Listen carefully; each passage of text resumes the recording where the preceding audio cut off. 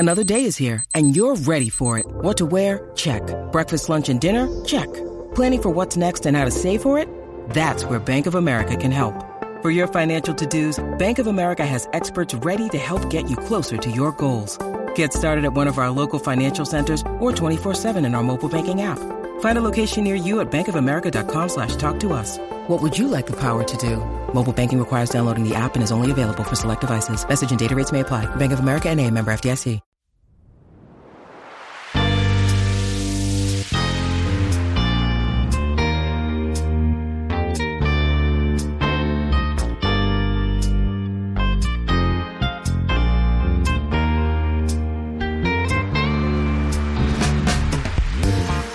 And welcome to the Buckets and Tea NBA show. I'm your host, Catherine Nyker. Thanks so much for tuning into this week's episode. Today, my special guest is comedian and friend to the show. Please welcome back Matt McCready. How you doing? Hey! Hi! I have to say, like right off the top, we had a little banter about this before we started recording, but my microphone is having a day. I don't know, like it's not totally working. So my audio is like through the computer. It's not my fancy, like professional voiceover podcasting microphone. But Matt McCready, our guest, has the professional audio equipment. So I sound like a big loser probably in comparison. But here we are. We're still doing. If you didn't tell them, they'd think you were in like a car phone or something, like driving around California, you know? I mean, like I'm a sad loser using his wife's microphone. I don't know like the quality of this computer's mic. So this is like going to be a real test, I guess. So hopefully next week I'll have it sorted out. But we're here, we're live. Yeah, the worst recording I ever heard on a podcast was on Stone Cold Steve Austin's podcast. And he had this old wrestler Raven on and sorry, I shouldn't swear so casually and so early. But Raven was just on a what's it called? A treadmill the entire podcast. He's just out of breath. And like you could hear him running around the entire time. It's a truly awful podcast to listen to. That's amazing. That reminds me of the No Dunks guys. Yeah. Because I think like they do these like these bets every month to like pick games to see, and then like whoever picks the least number of wins every month has to do like a thing. I'm pretty sure they had Jay Skeets like running on a treadmill. Oh, really? For like an entire episode. Yeah. I don't think it was because of a dare or anything. I think wrestlers are just weird guys. Yeah, he's just extremely not self-aware. Yeah, for sure. Love that the nickname Raven crosses over from wrestling into like the drag race world. Like, and it's like just such a funny, like generic name that I feel like every demographic has somehow. Totally. Nickelodeon, That's So Raven, classic literature, The Raven. Yeah, everyone's got a Raven. Who's the Raven of the NBA? Let's hit the hard-hitting questions first. Who's the Raven of the NBA? Could have used a Raven during the dunk contest. That would have been interesting. I want a hawk in the dunk contest. I want someone to call a hawk that drops the basketball from the ceiling and they dunk it. A literal hawk. You know what? Obviously, like our first topic is about the All-Star weekend and just how terrible. Obviously. And if you're listening, it's obvious. Oh my God.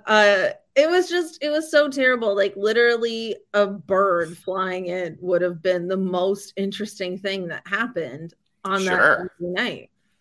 I remember Johnny Knoxville always said that like he always likes working with bulls because it's guaranteed great footage.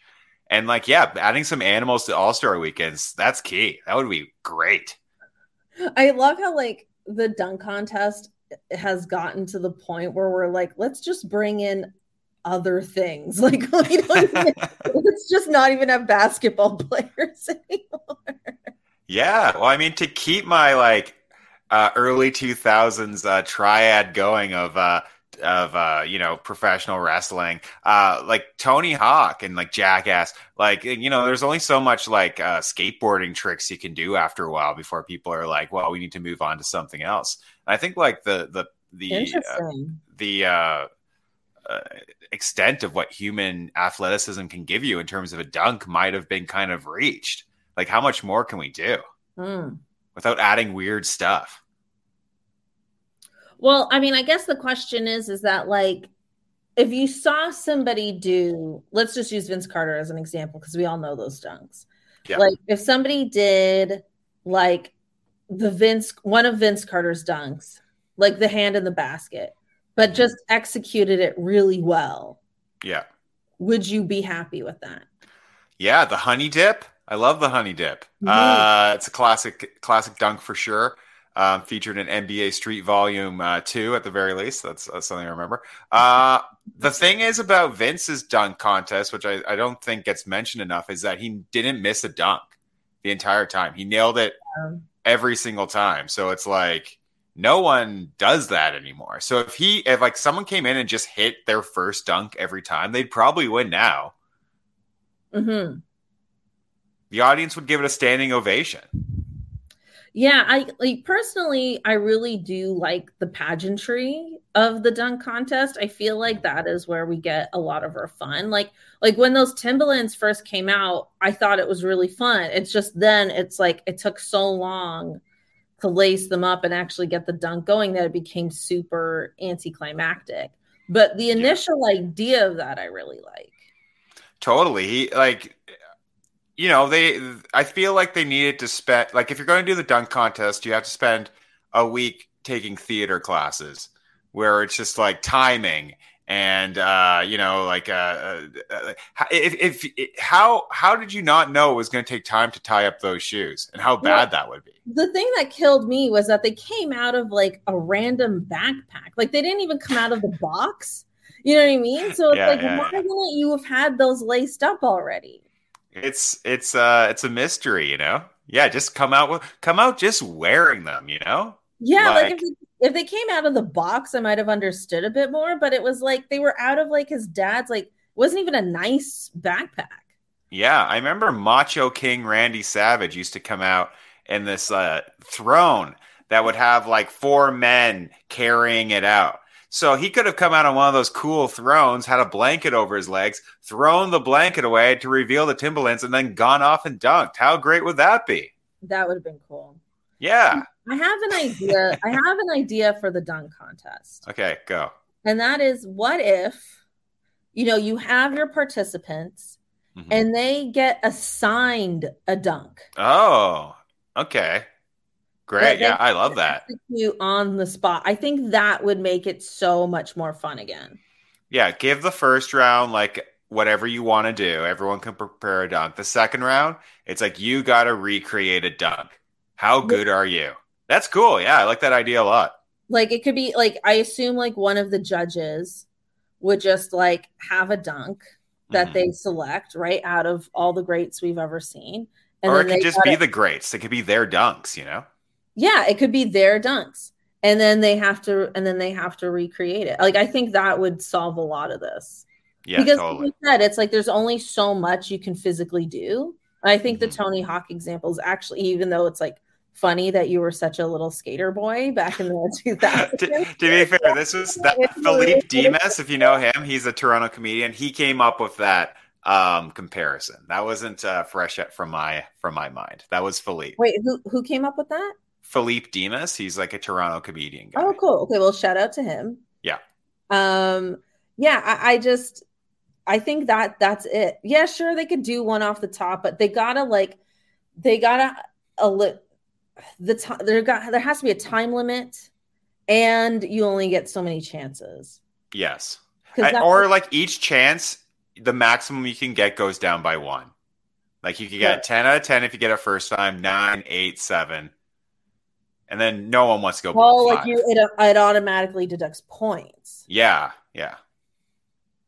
Yeah, I think so. I mean, a lot of people talk about the cash prize being increased.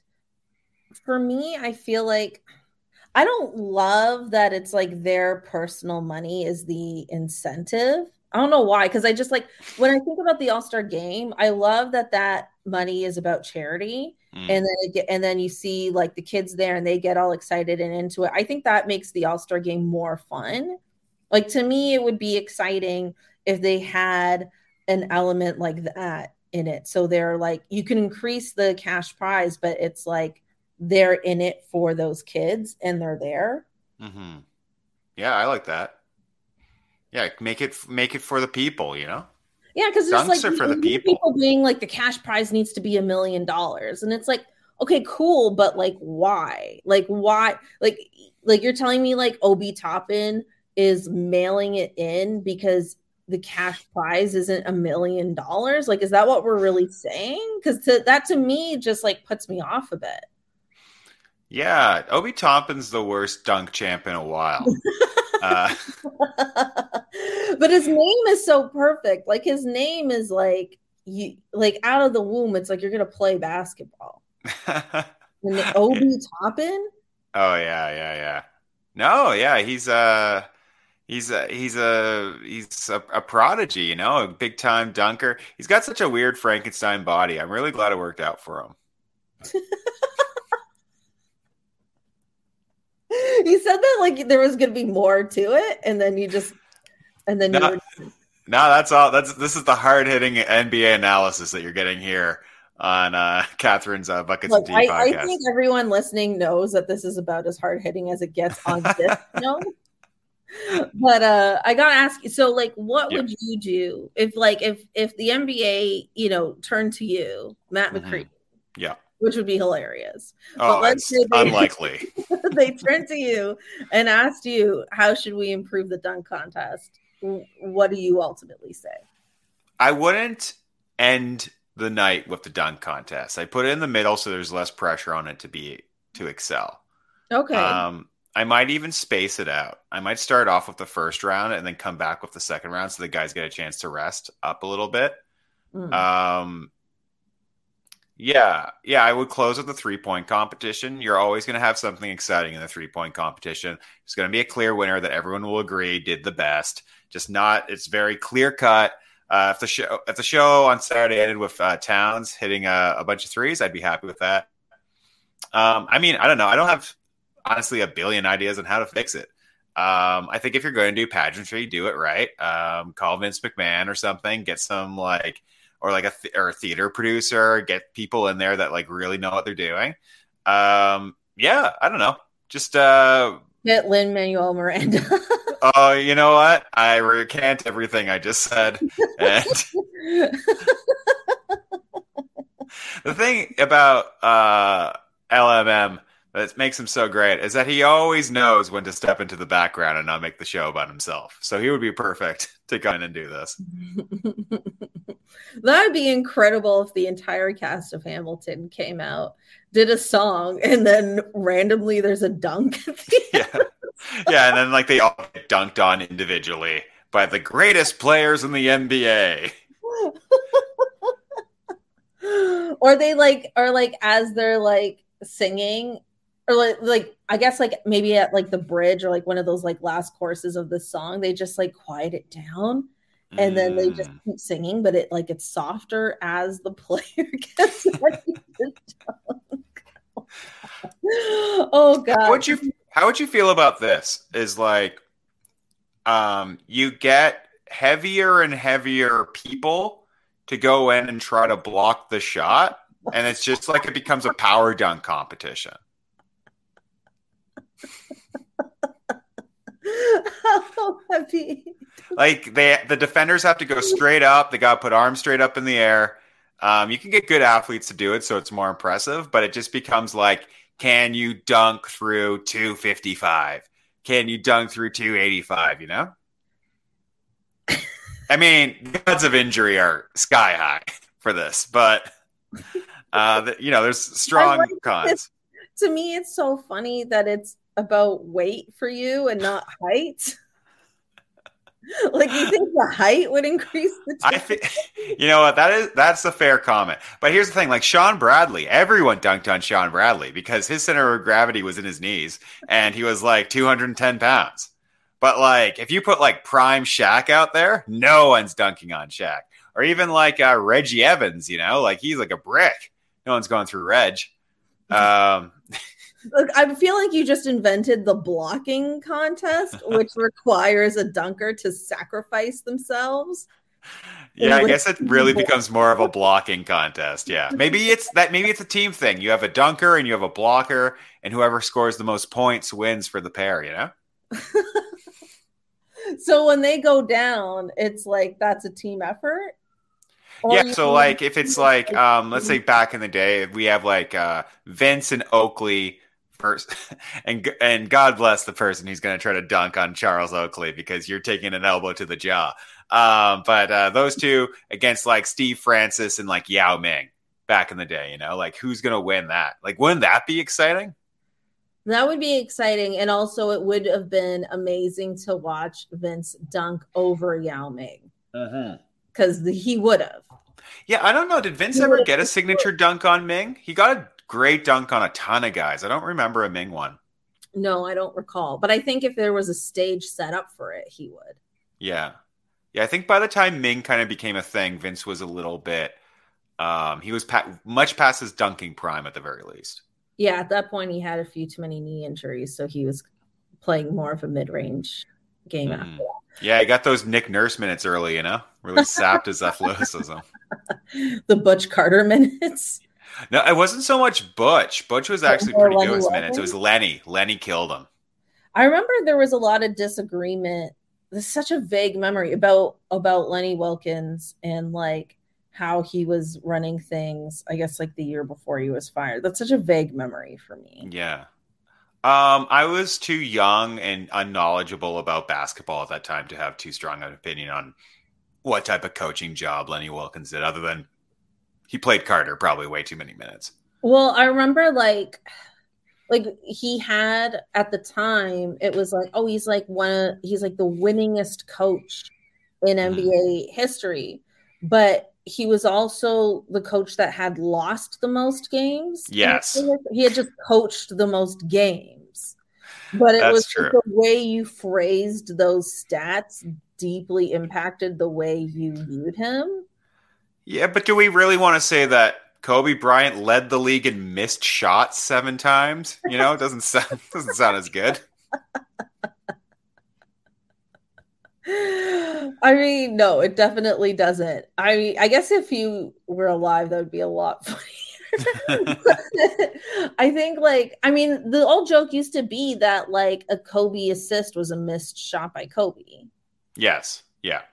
That the idea behind the Kobe assist is that Kobe Bryant would garner so much attention on his shooting that that there would be an easy offensive rebound for somebody. Mm-hmm. And then they would get a putback basket. Some might say it's apologizing for Kobe taking selfish shots, but some would say it's a Kobe assist. Okay, I have a stupid, ridiculous dunk competition pitch. Okay. So that is, what if, this is the dumbest idea I've ever had. What if the day of, we're like, hey guys, the dunkers got to shoot threes, and the 3-point shooters have to try and make a dunk. Wow. It would be good. You just got to try and dunk. To me, this would be so stupid and so controversial, but it would also be so funny. I bet it would be really funny to see Fred VanVleet in the dunk competition. Like, the amount of outrage on Twitter that would cause would just be hilarious. Anyway, that's my super dumb pitch. Yeah, I like it. Yeah, nothing to add. Perfect. That's just my, like, watch the world burn pitch to try and fix the dunk contest. But I do like my real pitch is that they're selected a dunk, that someone selects a dunk and tells them which one. It's the best idea we've had in a sea of terrible ideas. But that's how great ideas come. That's true. Yeah, you just got to hit like one out of like every 80. It's like Mark Cuban had one good idea in his entire life and made billions of dollars off of it. And then even his good idea went sour 4 months after he sold it. So it's like, if the idea is good enough, or if someone's dumb enough to buy it, it's a good idea. Mm-hmm. Mm-hmm. Do you have any other thoughts on All-Star Saturday night? Saturday night, I do not. I love the Sunday night trotting out of the veterans, though. I really enjoy the 75. Yeah, I really enjoyed watching the 75 as well. It was a little long, but I also thought like it deserved to be long. Mm-hmm. Like I really liked it. My highlight was like when they would cut away to how bored Adele was. She clearly hasn't heard of anybody. Adele's not a huge Dave Bing fan. Yeah, Adele's just sitting there like waiting for it to be over. But I really enjoyed it. One of my random hot takes is that I think Scottie Pippen deliberately missed it because he didn't want to have to face Jordan after like a year of promoting his book and other random slander. It's also possible, knowing Jordan, that he's like, I'm not going to come if Pippen's there.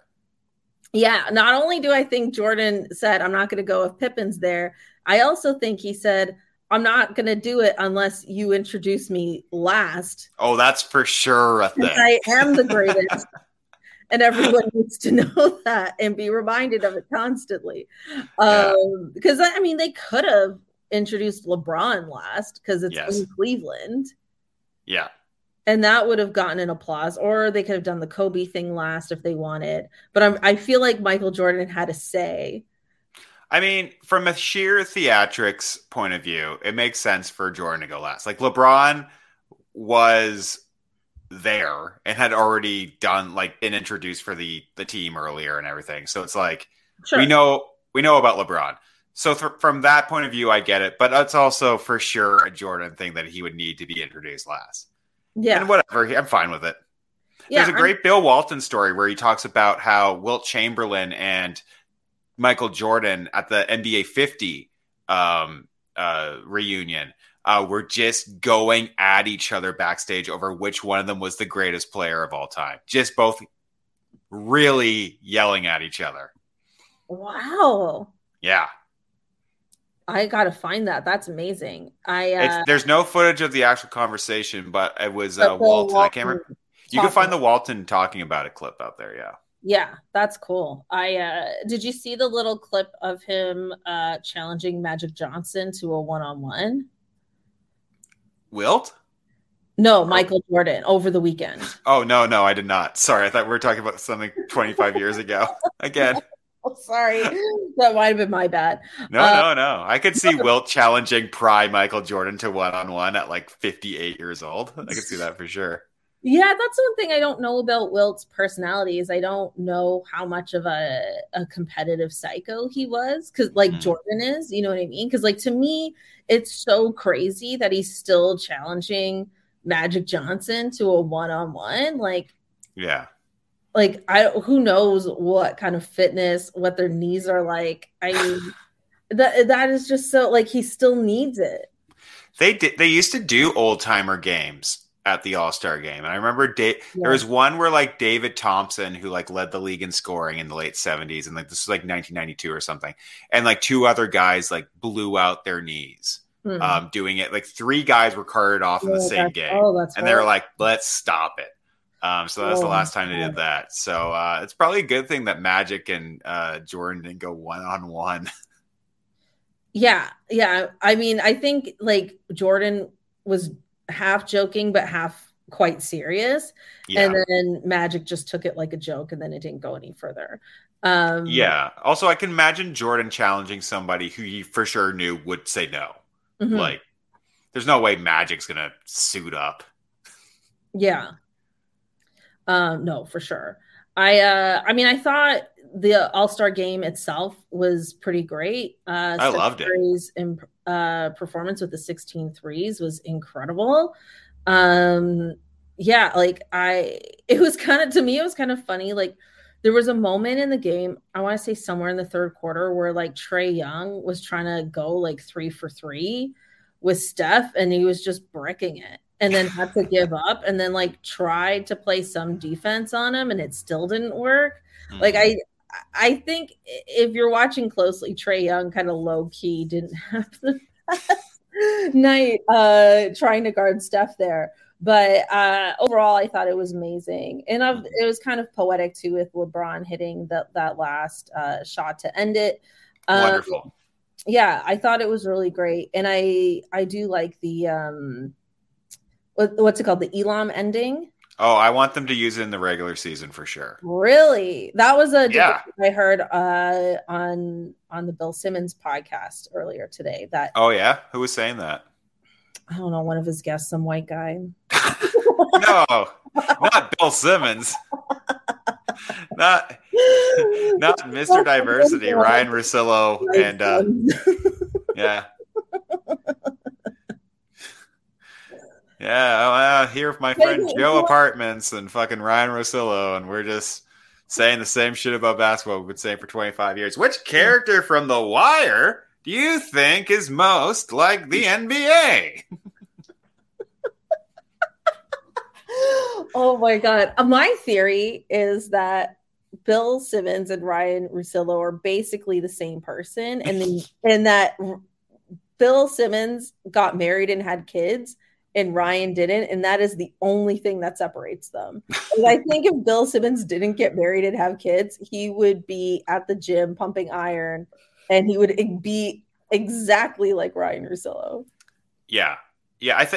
I actually find Simmons kind of interesting to listen to at times, but he needs to have somebody on his show who will challenge him, and he never does. No. Also, let's hope nobody from The Ringer ever listens to this.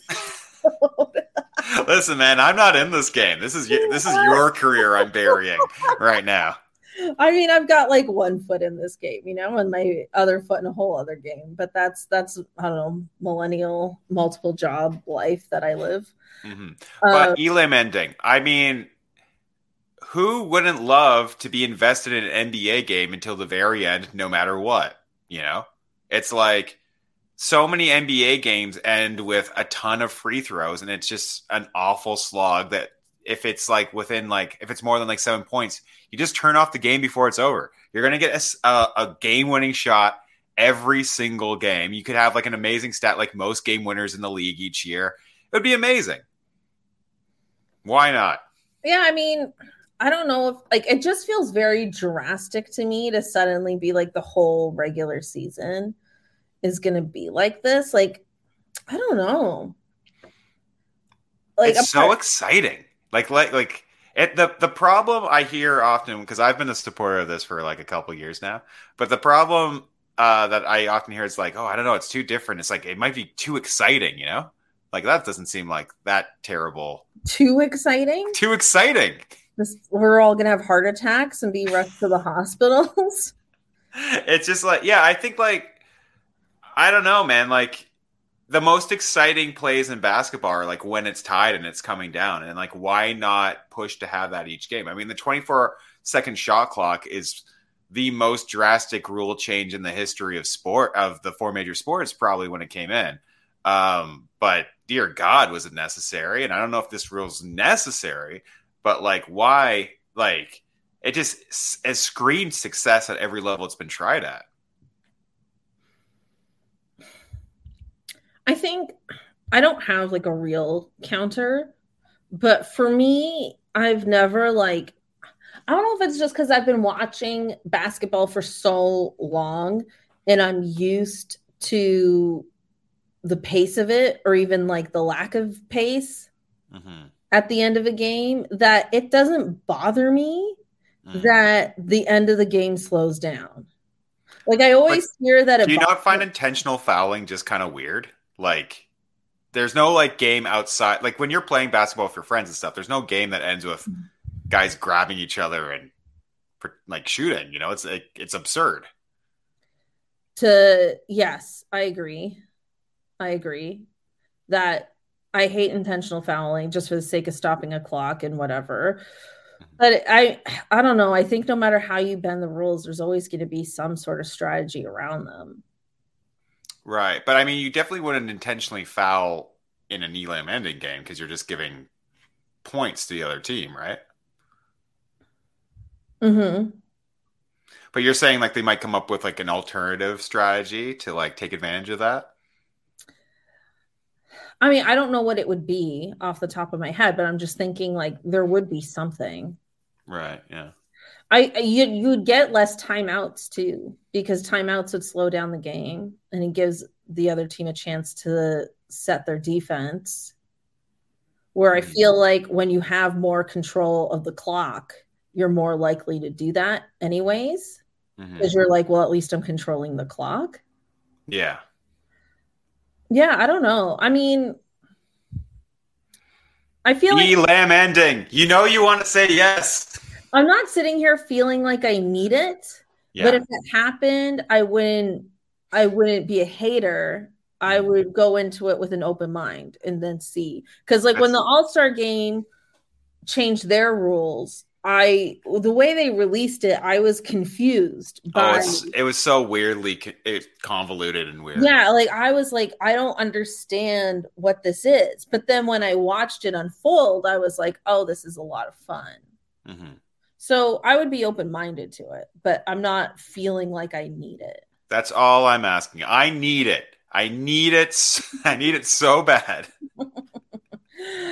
The other All-Star weekend story that I feel like we really need to talk about, or at least I feel extremely intrigued by, is that LeBron James hinted at a post LA Lakers life, and he hinted at ending his career in Cleveland. And you know, I mean, this is big. This is really, really big because he really went to LA to end his career there. But it's obviously not. I mean, I can't say it didn't work out at all. They did get one championship out of it. But I mean, to me, like LeBron James is the ultimate ring chaser. If anything, he invented it. Like, right? Like, I mean, you could go back. I don't know. No. Hold on. You can go back and be like, oh no, these players formed a big three, like Boston with Paul George, Kevin Garnett, Ray Allen, or like Charles Barkley left the Phoenix Suns to join the Houston Rockets. But there hasn't been a player that did it over and over and over again, like LeBron does. And so that's when he went back to Cleveland, it wasn't the most advantageous winning situation. It was more like he just wanted a cool narrative. No, but he manipulated things. Remember, there was the whole like Andrew Wiggins for Kevin Love situation. Like also great trade. Yeah, I mean, it worked out absolutely, but it's just like he didn't just go to Cleveland for the sake of it. Like he went there to manipulate a championship there. Mm-hmm. Then he went to LA to do the same thing. I just think it's really interesting that he could leave LA. He also very much said that he wants to play with his son Bronny. So a couple interesting things to note about this. So LeBron James is contracted till the end of next season, 2023. Yep. Bronny is available for the draft in 2024. Yeah. So there's a year gap between those two things. So it's like, I don't know. I mean, LeBron has so much influence, but I don't know if he could influence the draft for his son to be drafted to his team, or if he could manipulate a trade, like a draft day trade for his son to go to whatever team he is on at the time. But it does feel to me that these are very likely to be his last big moves. Well, he's at the age now where they kind of have to be. I mean, Bronny, at least at this point, is like a middling at best prospect. So it would be interesting to see like how high up the draft board he could shoot if you get him and you kind of know that you're also going to get LeBron James. It could also be a thing where it's like whoever drafts him could, if he leaves LA and he goes to Cleveland, he's there for a year and Cleveland has like the 15th pick and, the Pelicans have the 11th and the Pelicans pick Bronny James. They could like ask for like 3 first-round picks. So like LeBron can play with his son. They could hold whichever team has LeBron kind of hostage. It's kind of, it's interesting. Yeah. And I mean, like the weirdest thing, I'm not the first person to point this out, but like Cleveland is like the perfect fit for LeBron to play. Yeah, that's what everyone's saying now that he's hinted that he could be interested. Yeah, he's got like a floor space. He's got like the vertical threat with Jared Allen. He's got great young guards. He's got a defensive beast in Mobley, who nearly certainly will be even better 2 years from now. He might be one of the top 5 best players in the league by then. Who knows, right? So it's like, yeah, why wouldn't he go back there? Yeah, I think, okay, this is just my assessment of what's happening. And this is a very, very early assessment. Assess. I think, LeBron's realizing that a 5th ring or even a 6th ring is not likely. And I think he's such, he really thinks about his narrative a lot, and he's very self-aware of that. And what I think he's thinking is that if he can't get the rings, what he can do is end on a greater sentimental note. Totally. Growing pains his last season. Yeah. And I think what he might be willing to do is after his time with the Lakers, because I don't think the Lakers are going to trade him. Like, I don't think that's happening. But I think what he could do is sign a 1-year minimum with a team and then sign a second 1-year minimum with whatever team Bronny goes to, and then cap it off like that. Yeah, it could be. Yeah. Yeah. I mean, Cleveland should have the amount of money in the year that he's a free agent to sign him to a near max deal. Yeah. Like, I think he could go for one more ring with Cleveland in the 2023-2024 season, and then end it with wherever Bronny's at. I think the Lakers, I think it's more likely that the Lakers trade LeBron next year. He doesn't have a no trade contract, and the Lakers are a mess. I don't see them being better next year unless Davis can get healthy, and unfortunately, it looks like he can't. Yeah, I mean, it definitely is possible. I don't know in terms of like what Cleveland has to offer. I do think they have a decent number of draft picks, which the Lakers would be hungry for because they traded so many of theirs away. They're obviously not going to get rid of anybody in their core. So they would have to be able to accept picks and like a handful of role players. I don't even think he's going to go to Cleveland. I think he could just go anywhere. I think a team's just going to acquire him for a stretch run. But I don't think the Lakers would do that to LeBron. Yeah, I mean, I bet he would have say on where he's going just for like the PR standpoint. But I mean, maybe he'll just want to like play out the stretch there. Maybe they'll be competitive enough. But I mean, I don't see them being better next year. They're still going to have Westbrook. They're going to have Davis. They're going to have LeBron. They're going to have no money for anyone else. But I don't know. Maybe I'm wrong. Maybe we'll see. Yeah, I just don't think they'll trade LeBron. Like, I just think like their fan base would explode. Like, they would have protests outside the crypto.com arena. Like, I mean, they traded Shaq. Yeah, but that was different. I mean, because they kept Kobe. Yeah. And they had won 3 in a row. Like, it's not like they got rid of Shaq and Kobe. Yeah. I don't know. Like, I just think I could be wrong. Obviously, we're just sitting here trying to predict the future. We're speculating. But I just think, like, I just wasn't expecting this going into All-Star Weekend. I was not expecting LeBron to drop these kinds of hints about how he wants to end his career and how, I mean, he didn't explicitly say, but he basically said that that doesn't necessarily involve being in LA. And so that was really interesting. Like, he sees the writing on the wall and he does control where he goes, whether he's supposed to or not. And yeah, maybe they'll call it by the end of this season. I'm not sure, but yeah, it's going to be the tail end of this guy's career is going to be really fascinating. Yeah, I wish him the best.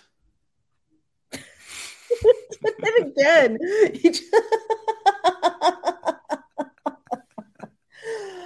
okay.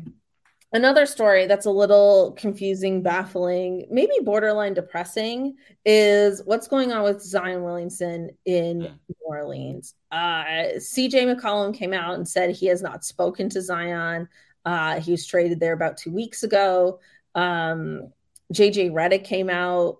JJ Redick's coming out saying all kinds of crazy things. But he came out and was just like, Zion is distant from the team. He hasn't really talked to the team. The team doesn't really say much about Zion. There's a lot of speculation about how the franchise might be attempting to prepare for a post Zion world. It's unclear if that is simply a backup plan or a real plan. Like, it's hard to tell, like, how much that is their plan A or how much that's their plan B. But the Zion situation is pretty scary. Like, before this podcast was on Raptors Republic, I said earlier this year, like, this guy has Greg Oden written all over him. And I hate saying that because I don't want to be right about that, like, at all. But it's just hard not to make that comparison because he's supposed to be the franchise guy, the chosen one. This was the pick that everybody wanted. And he's been on, he just hasn't been healthy. Yeah. And meanwhile, like, Ja Morant's out here, the number 2 pick, killing it. And he's turned out to be the true franchise guy. Yeah, it's awful because I remember at the end of last year when Zion was healthy pretty much throughout the entire year. And there was like a consensus of us like, oh, could you believe thinking that Morant was better than Zion? Because the year before when Zion missed the year, that was kind of the consensus. So it swung back and forth between the two. It's with Morant, obviously firmly now, because who knows what Zion's career will kind of be like. Yeah, it's a bummer. It's a bummer for Zion. It's a bummer for the New Orleans Pelicans. It's a bummer for his teammates. It's a bummer for the world who love watching this guy play. Yeah, I mean, I don't know. It's tough to kick somebody when they're so down, like with Redick's comments, he could say like he's a terrible teammate and all this stuff, but it's also like, I don't know, man. Like if I was Zion, I would be pretty depressed with how the world's going and how his body is holding up. And it's not like every move that team has made has really been great. They let Lonzo go for nothing, which was fucking nuts. It's my second and last F-bomb, I swear, on this podcast. But, like, yeah, it's like, I don't know, man. Like, I don't know, leave the guy alone. Like, I understand Pelicans fans being very depressed about it. And it does seem like it's not going to work out for him and this team. Like, it doesn't seem like they're made for each other. So yeah, it should be interesting. I wonder if like they could make a call over to Sam Presti in Oklahoma City, see if they can get like 10 picks from Presti for him or something. Who knows? Yeah, for a while now, it's just been rumored that he wants to be in New York. Mm-hmm. And there's some people who think that he's just holding out to be in New York. Oh, yeah. I don't necessarily think that's true. I think if he could play, he'd want to play. Yeah, I definitely think he's injured. Like, yeah, absolutely, I do too. Not to say that he wouldn't want to go play with the Knicks, but also like, oh my God, that would just add to how much of a hot mess the Knicks always are. Yeah, I don't think the solution to Zion's long-term health is playing under Thibodeau. Yeah, like I look at that and I'm like, this is not a good fit. Yeah, no doubt. Yeah, that's an insane choice. My theory about the trade for CJ McCollum, which I think some people were slightly confused by. At first, I thought, oh, does this mean Zion might actually be back towards the tail end of the season? But what I think it is that they just so desperately need to make that play-in with or without Zion that they decided to spring for this trade. That's honestly what I think. I think David Griffin, like, his job was just on the line. Oh, yeah. Griffin's just been a terrible GM for 10 years straight now. Yeah, I think his job's on the line, and this just feels like one of those trades. Mm-hmm. Yeah, no, it's you nailed it. I had no disagreement there whatsoever. It made very little sense that the teams that most aggressively went after people in the trade deadline were New Orleans and Sacramento chasing the 10th seed in the West. It was so stupid. But, it is what it is. It's why those teams are where they are, because they make short-sighted, weird moves that are done to help certain individuals in the organization as opposed to the organization as a whole. Mm-hmm. Mm-hmm. Okay, let's move on to Raptors. Love it. Favorite team in the league. Best team.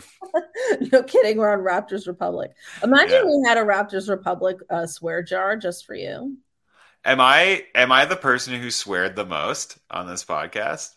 No, I don't know. Maybe. I feel like Foisey probably swore a bit. Oh, right? Foisey probably swore the most. Yeah. I'd have to go back, but my bet would be on it. He also drank a beer while we recorded. And it was like 4 p.m. So. Yeah. I only know him from playing basketball with him, actually. Oh, that's so funny.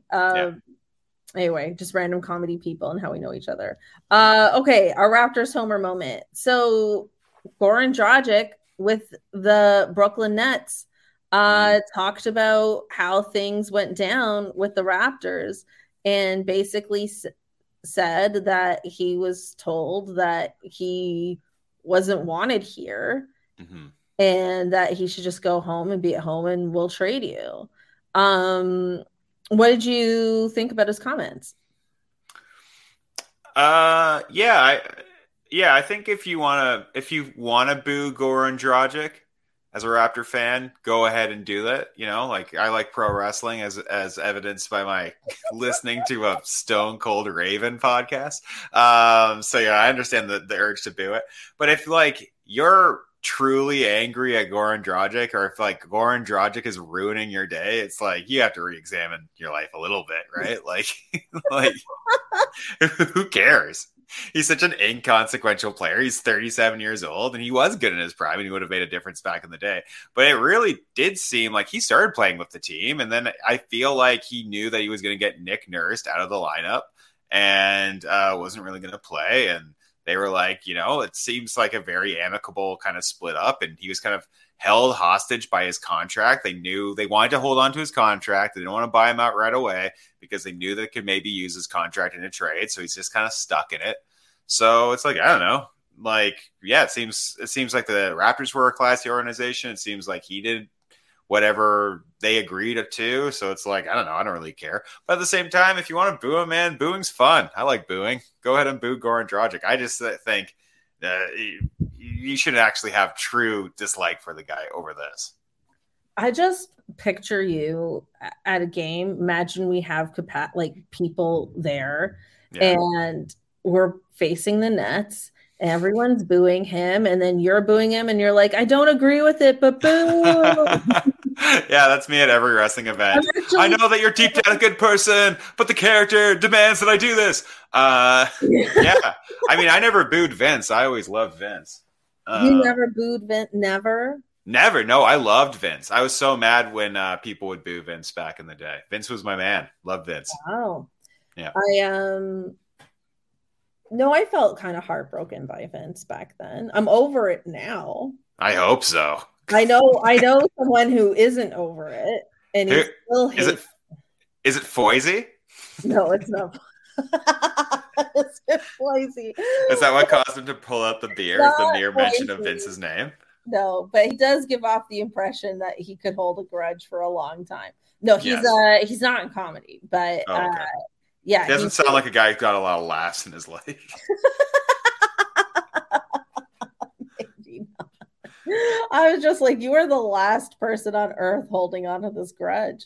Yeah. But I mean, I agree with you in terms of how inconsequential all this was, and I think Raptors fans made it a bigger deal than it was. I also think Raptors fans kind of thought that maybe he was a larger trade asset than he really was. Why would anyone honestly, why did people think that? When everybody was we could have gotten more. Mm-hmm. Instead of Thaddeus Young, I was how much more? I don't he played this year and he was terrible. It did seem like Porzingis was on the table if they wanted Porzingis. No. They just chose they didn't want to. We don't want Porzingis. No, we don't. I agree with that decision. Yeah. But I mean, like that's a trade that if it happened, people would be like, whoa, they got Porzingis for Dragic. You know, like that would have satiated those types of people. Whoa. And more so that Porzingis was got for 2 of the worst contracts in the league. I feel like the Mavericks have been trying to trade Porzingis ever since they got him. Honestly. Well, they loved him for the first year, but yeah, I mean, there's another guy whose body just won't agree with him. Yeah. Yeah, I mean, I thought his assessment of the situation seemed pretty accurate. Like, I don't think he over-exaggerated anything at all. I think it would be so stupid to boo him at the games. I'm not with you. I mean, I'm not a wrestling fan, and I'm not like a man who's like, who can't express my feelings, so I do it through the Raptors, you know what I mean? Which I think is a lot of people. That is like, true. Oh, he doesn't want to play here. He doesn't want to play here, and I'm like, he doesn't want to go on a date with me, huh? You know, stop having such a personal complex about who wants to play here. Just enjoy the people who are here. You know, yeah. It drives me crazy. Well, booing is always stupid. You know, like. It's stupid unless somebody's doing decisions to like actually affect the world. Like politicians deserve to get booed in public for doing horrible things. Corporate, you know, awful people. If someone's an abuser or something, you get booed. But like if someone's just like, I prefer to live in Los Angeles during the winter, it's like, okay, yeah, like you're everybody. Yeah. Like, oh, really, Tracy McGrady, a guy from the States, you'd rather live in Orlando during, sorry, I almost swore again, during January than like Toronto? Yes, that's every grandparent we have. They always choose to live there. Yeah. I mean, if I could live somewhere else in the winter and then live here in the summer, I would. Yeah, great. I mean, if it's the Jays, it makes less sense. You know, Toronto's a great place to live in the summer. You know. But like, man, it's brutal out here, man. I get it 100%.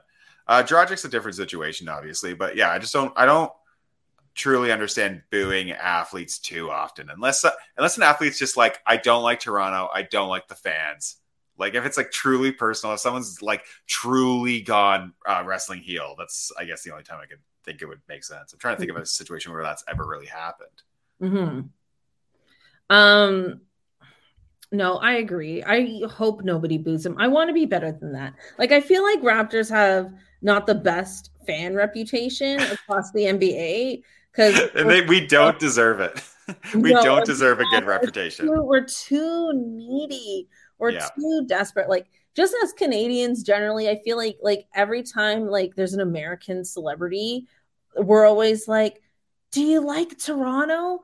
Tell us how much you love Toronto." And then we force them to be like, I love Toronto. You know what I mean? Like, it's just, we're too much about it. Like, we just need to know that we're great and act like it and just have that chip on our shoulder. Like, we should stop looking for approval from everybody. Well, and also just the negativity towards things. Because it's like, yeah, it's like Siakam not making the All-Star game. You can make a lot of arguments that he should make it. But it's also like going after Jared Allen for making the All-Star game. Just be happy Jared Allen made the All-Star game. Like Van Vliet, it was a constant barrage of Freddie All-Star for 5 months. And then he played 6 minutes in a game. It's like, great. You know, I know that making the All-Star game is more about the prestige that goes along with the events and everything. But like, just have a good time with sports, man. Just be happy. Like, if you're like, why did Jared Allen make the All-Star game? Read into why he made the All-Star game. Look into it. Find the joy in Jared Allen. There's a lot of it. Jared Allen's a big man full of joy. Am I wrong? That's such a funny way to describe. He's a big man full of joy. He likes to throw down some fun dunks. I actually agreed with the Jared Allen pick. I will say this. The craziest thing about Freddie in the All-Star game was how much an injured Chris Paul took his minutes. Like, why was Chris Paul playing at all? I don't even know. Wasn't that so crazy? They're like at the start of the game, The reporter's like, I have some terrible news. Chris Paul has an injured, and then goes into the medical terminology they don't remember. Yeah, he's going to be out 4 to 6 weeks. 4 to 6 weeks. Or is it 6 to 8 weeks? I don't know. A long time. But anyway, he's still playing tonight. What the fuck? Yeah, it was great. Yeah, Fred barely played in the game. But for me... Also looked very injured. Yeah, that's Fred's knee injury question mark is a low-key underreported situation, which we're recording this Thursday the 24th in the evening, so they play again Friday. 7 games in 10 days is what they come back to. Yeah, they got to figure something out. Yeah. You know my theory with Malachi Flynn and Nick Nurse, and I'm just hoping something fun happened over the All-Star break to break him back into the rotation. What's that? Yeah, it's about Nick Nurse and Malachi Flynn. I just feel like Malachi Flynn hasn't done something for Nick Nurse that Nick Nurse needs him to do, and I hope that they've talked it out and they've figured it out over the break. Well, I think I said this last episode. I was surprised that we still have Malachi. Like, I really thought Malachi was on the trading block, but we still have him. And I feel like Masai in one of the post trade deadline press conferences says that he still believes in Malachi. So, I mean, if that's the case, we really should see more of him. Mm-hmm. He should be given more of a chance. And for me, this whole season was always about giving these young guys a chance. It wasn't really about the playoffs. It's just, like always, we've exceeded expectations in the regular season, and here we are. I can't imagine Malachi had any trade value. For a guy that small who can get attacked defensively. He's got his good points defensively, but like you could post him up. He's shooting terribly. He's not creating a lot of shots for other people. It's like there's not a lot of value in a guy who's like 23. And the best we probably could have gotten would have been a 2nd round draft pick, but he was a 1st round draft pick. So that's a real L. Yeah, I don't even know if they could get a 2nd round pick for him. Like, I don't think he can make the roster of a lot of teams with where he's at, but like the institutional value of having a guy like that pan out is, I think, what's keeping him on the Raptors for now. Mm-hmm, mm-hmm. With that, it's time for the dying segment, but trying to keep alive. Hot Girl Summer, Nick Nurse highlight of the week. Sometimes, some weeks, a lot of highlights. Mm-hmm. You know, he's on TV, he's on Murdoch, he's doing things, he's on podcasts, he's living his best life. And some weeks, there's nothing. Has he been not on social media this week? He wished Dr. J a happy birthday. Okay. Because That's nice. That's kind of sexy. It is. Because he's on the board of directors for his charity. Okay. Yeah. That was really our only moment. In my Instagram search, like, you know, when you just press like search and then just all your the pictures come up. Loads. So I did that. And his wife's Instagram account, Roberta Nurse, came up in my feed. Now you gotta shut this down. Look, I don't follow. Okay, I don't follow. Okay. I'm not that crazy. No. She did share some very nice vacation pics with him and the family. And then thirst knows no bounds. And then reshared them for family day and for their wedding anniversary. So they have no new photos. Oh. She's reposting from the same moment. And I don't know when this moment first happened, because it's like they're on a beach, but it looks cold because they're wearing like hoodies and stuff. Mm-hmm. Anyway, I'm not the kind of person that really knows how to like deep dive, investigate. I don't know if I low key care enough, but right. I feel like I know people who do. And there's probably people who listen to this podcast that like want to know more. And I want anyone who's listening who cares to find out more and then tell me. What information are you looking for? I don't know, just any fun tidbit, any fun fact. Yeah. Anything. Yeah, I mean, he loves his music. That's all I can really say on here. Yeah, like what is this cold beach that they're celebrating everything on? You know what I mean? Like that's Nick Nurse's brand is kind of cold beach, though.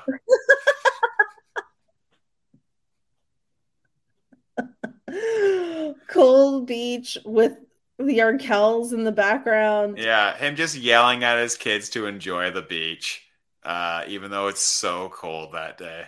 It would be like if you ever released an original song and put out a video, it would be like Yellow by Coldplay. It's raining on the beach and he's walking. Oh my God. Ocean.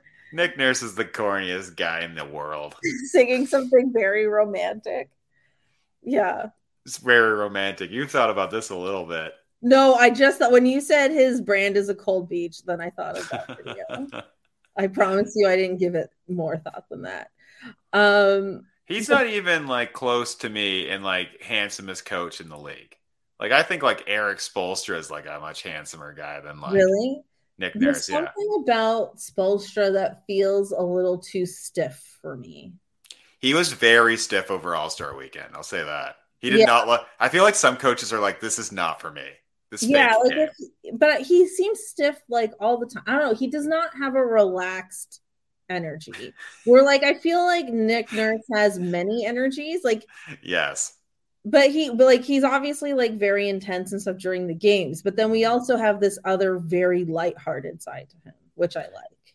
He's definitely he's one of the weirder coaches we've ever had. It's like Kevin O'Neill to me was the weirdest coach by far.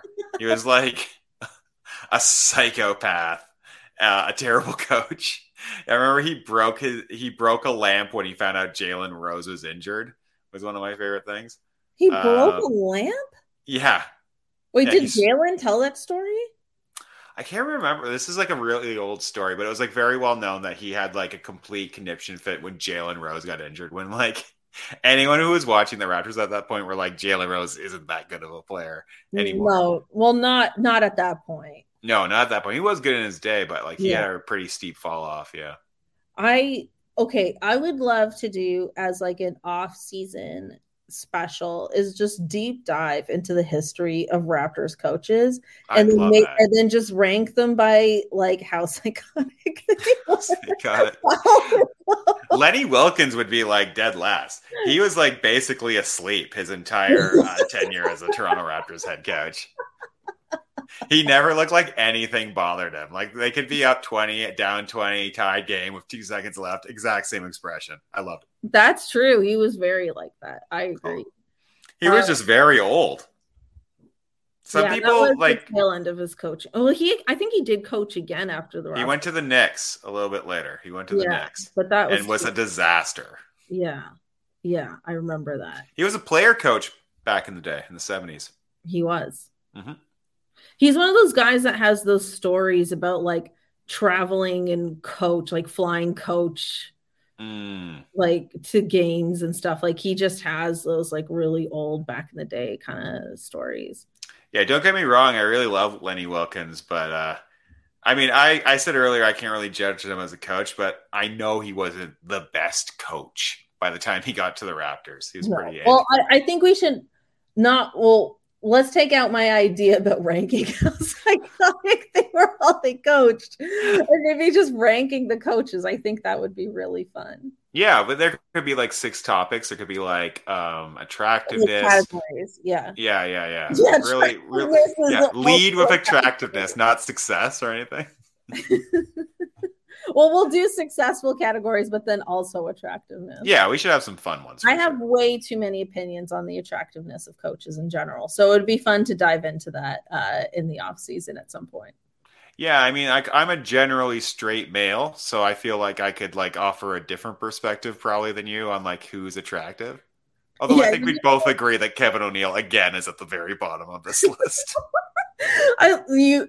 It would be so funny if you gave me opinions just based on like jaw structure, like symmetry of the face.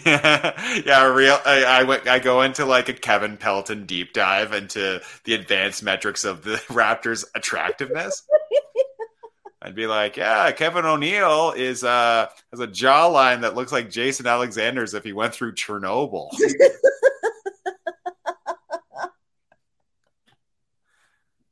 Oh my God. Okay, well, we have to make that happen at some point. Although he'll definitely be back before the whole season's over. Nice. Matt, thank you so much for being a part of this episode. You're welcome. I hope it was listenable to people. I feel like we really went on tangents today. Listen, every time you're on the show, it goes that way. Okay. That's just how it happens. And I think every guest brings a different vibe, which is also what I like about the show. Yeah. But let us know, where can people find you on the internets? Yeah, on the internet. Yeah, I still have my GeoCities page. It's www.geocities.com/543-MCC-429. You can go there. There's a lot of different stats on the 1997 Toronto Maple Leafs. If you're interested in how Aki Berg was doing that season, please check it out.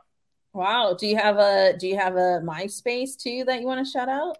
Or I actually missed out on MySpace. I never actually did. I did have a GeoCities page way back in the day, but I never had a MySpace page. Did you have an Angel Fire website? I might have had an Angel Fire website. I did take a class on like making websites in grade 10. There was a class in my school. Making websites back then, a lot easier. Are you kidding? They were so hard. It was HTML coding. It was so difficult. Why did I find that easier? Probably just because I didn't keep up with it. Yeah, I think if you're a kid, you can pick up everything so quickly. Yeah. I used myself a million times. You have to bold something, so you have to put parenthesis B. I mean, no, few people are listen to this podcast to hear about HTML. Look, Matt McCready is on Twitter and Instagram. If you care to seek him out, you can follow me at itsme_Catherine, spelled CATHRYN. If you're watching this on YouTube, really catch the last few seconds of Matt just like head in his hands, just doesn't know what to do with himself. I just realized I went on a huge unnecessary tangent in the goodbyes. Well, hey, that's how it happens. But thanks again, and we'll chat next time. Thanks for having me. Okay, bye.